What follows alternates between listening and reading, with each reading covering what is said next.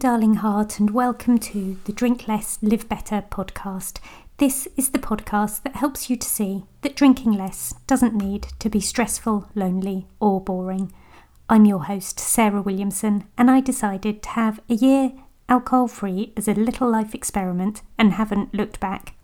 With my experience and training, I now help other people with their alcohol-free or drink less adventures. You can find out more and sign up to my 5-day Drink Less Challenge at drinklesslivebetter.com. I'm here to tell you that you can relax, connect and have fun without alcohol in your life. Join me here each week to find out how. How was your summer? Was it good? Was it restful? Was it fun? Was it all the just rightness? Was it busy? Was it too busy? I've been thinking a lot about busy recently. I read 2 brilliant books, The Art of Rest by Claudia Hammond and Rest is Resistance by Tricia Hersey, both of which I highly recommend to you. On holiday in August, I was sitting in bed drinking my 4th or 5th cup of tea at about 11 a.m, switching between staring out of the window at the glorious mountain view and reading The Art of Rest, when Mr. W delivered my 5th or 6th cup of tea to the bedside table.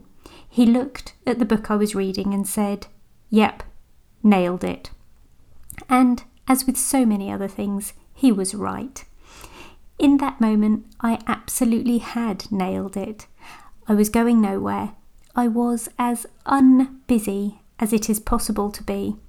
I was physically rested and emotionally restored. Bliss. I wonder why we give such significance to being busy. We're often living our lives at a squillion miles an hour, filling our diaries to bursting and setting ridiculous expectations as to what we can fit into our time. We are here for one precious life. Do we really want to spend it at the speed of light? Do we want to teach our kids that this is how we are productive and or valuable as humans? I think not. When did we start celebrating busy as a badge of honour, and why? I used to always be busy and would laughingly say, "Oh yeah, if you want something doing, ask a busy person." This is toxic. Here are my 7 signs that show me when I might be too busy. Number 1, multitasking.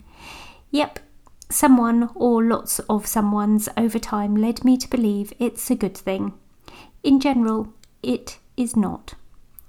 Good multitasking might be listening to a life-affirming podcast whilst driving. Not so good multitasking is eating lunch, watching a training video and answering emails at the same time. Just imagine the eye roll emoji right here. Your ability to be present, learn or focus is much reduced with this kind of multitasking. Number 2, scheduling things weeks or months in advance. When you and your friends are trying to plan a time to get together, does it feel like you have to do a calculus equation to get your schedules to line up? I was with a group of friends last week and we talked about our Christmas get-together. One friend offered up the 3rd of December, as that was her only date she had free between the 13th of November and Christmas. Imagine the screaming face emoji here. No judgment about what her diary looks like.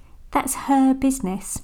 However, I'm telling you right now, if my end of year was looking that busy right now, I'd be reconsidering engagements quicker than Santa sliding down my chimney. Contrived though it sounds, I like to schedule free time, or white space, as some people call it. Every year, I go through the month of December in my paper diary. Yes, I am old school, and I put a cross through all the Sundays.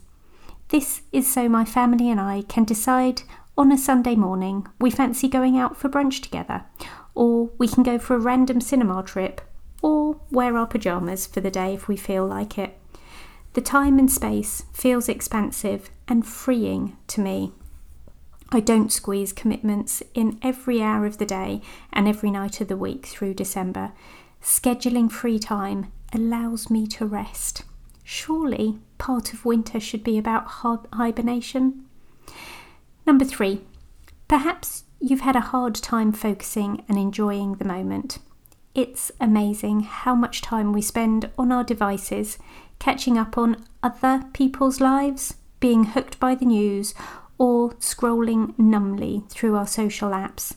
I'm pointing my finger at myself here. Stop that. Stop that, Sarah. Look around you right now. Number 4, do you take time off? If you never take breaks, usually work through lunch, or don't remember the last time you had a day to do nothing, you might just be too busy. It's time to stop running on overdrive and start enjoying some rest. After all, the world isn't going to fall apart if you take a nap, or if you don't cross all 3,000 things on your to-do list off today. It's just not. If you never prioritise rest, it probably is time to. I pretty much took the whole month of August away from work this year. I saw a handful of one-to-one coaching clients in the 3rd and 4th week of the month, but that was about it. I did not keep up with my marketing activities. I did not reply to non-urgent emails. I turned off my booking calendar and I chilled out. It was glorious. I still made money in my business, and those that needed my support got it. Just so we are clear, that was a handful of my clients, my family, and me. This week, I've read a book in the mornings before I've got started on my work, and I've loved every second of it. It just turns out that taking time off is not a negative. Number 5, you feel guilty a lot of the time. One of the side effects of being too busy and overwhelmed is guilt. When you aren't clear on what actually matters, it's easy to feel bad about how you spend your time. Perhaps to try to stop being everything to everyone. Perhaps allow yourself the time and space you deserve, because I'm telling you, you do deserve it. Number 6, maybe you're filling your calendar with things you don't even want to do. I see you. Aha, that used to be me too. We've all said yes to so many things we didn't want to do. Agreed to bake cakes for the school fair, agreed to host the Halloween party, agreed to go for the cocktail night with a bunch of girls you're not altogether keen on, agreed to go to Auntie Mary's for afternoon tea, agreed to have that report in sooner than you were originally asked, agreed to buy raffle tickets for a cause you don't particularly support, and more, so much more besides. There are a lot of reasons we say yes to this kind of thing. Sometimes we're afraid of looking unhelpful. Sometimes we feel like we need to be Superwoman and carry the world on our shoulders. But here's what you've got to know. You control what goes on your calendar. Almost always, you get to decide how you spend your time. So, if you want to change your level of busyness, it starts by taking responsibility for those choices. Pull out your diary if you're old school like me, and pull up your calendar online if you're all fancy pants and modern, and take a cold, hard look at every single thing you've got on next week. Now answer this question honestly. Is it how you want to spend your time? If the event you put in your diary months ago you are now dreading, just cancel it. That's all. Cancel. In fact, it's not all. Cancel it and then rest. Be unbusy. And finally, number 7. Are you tired? When we're too busy, rest is one of the first things to go. Rest isn't optional though. We desperately need rest. It's essential for our brains, for our spiritual, our emotional, our physical well-being.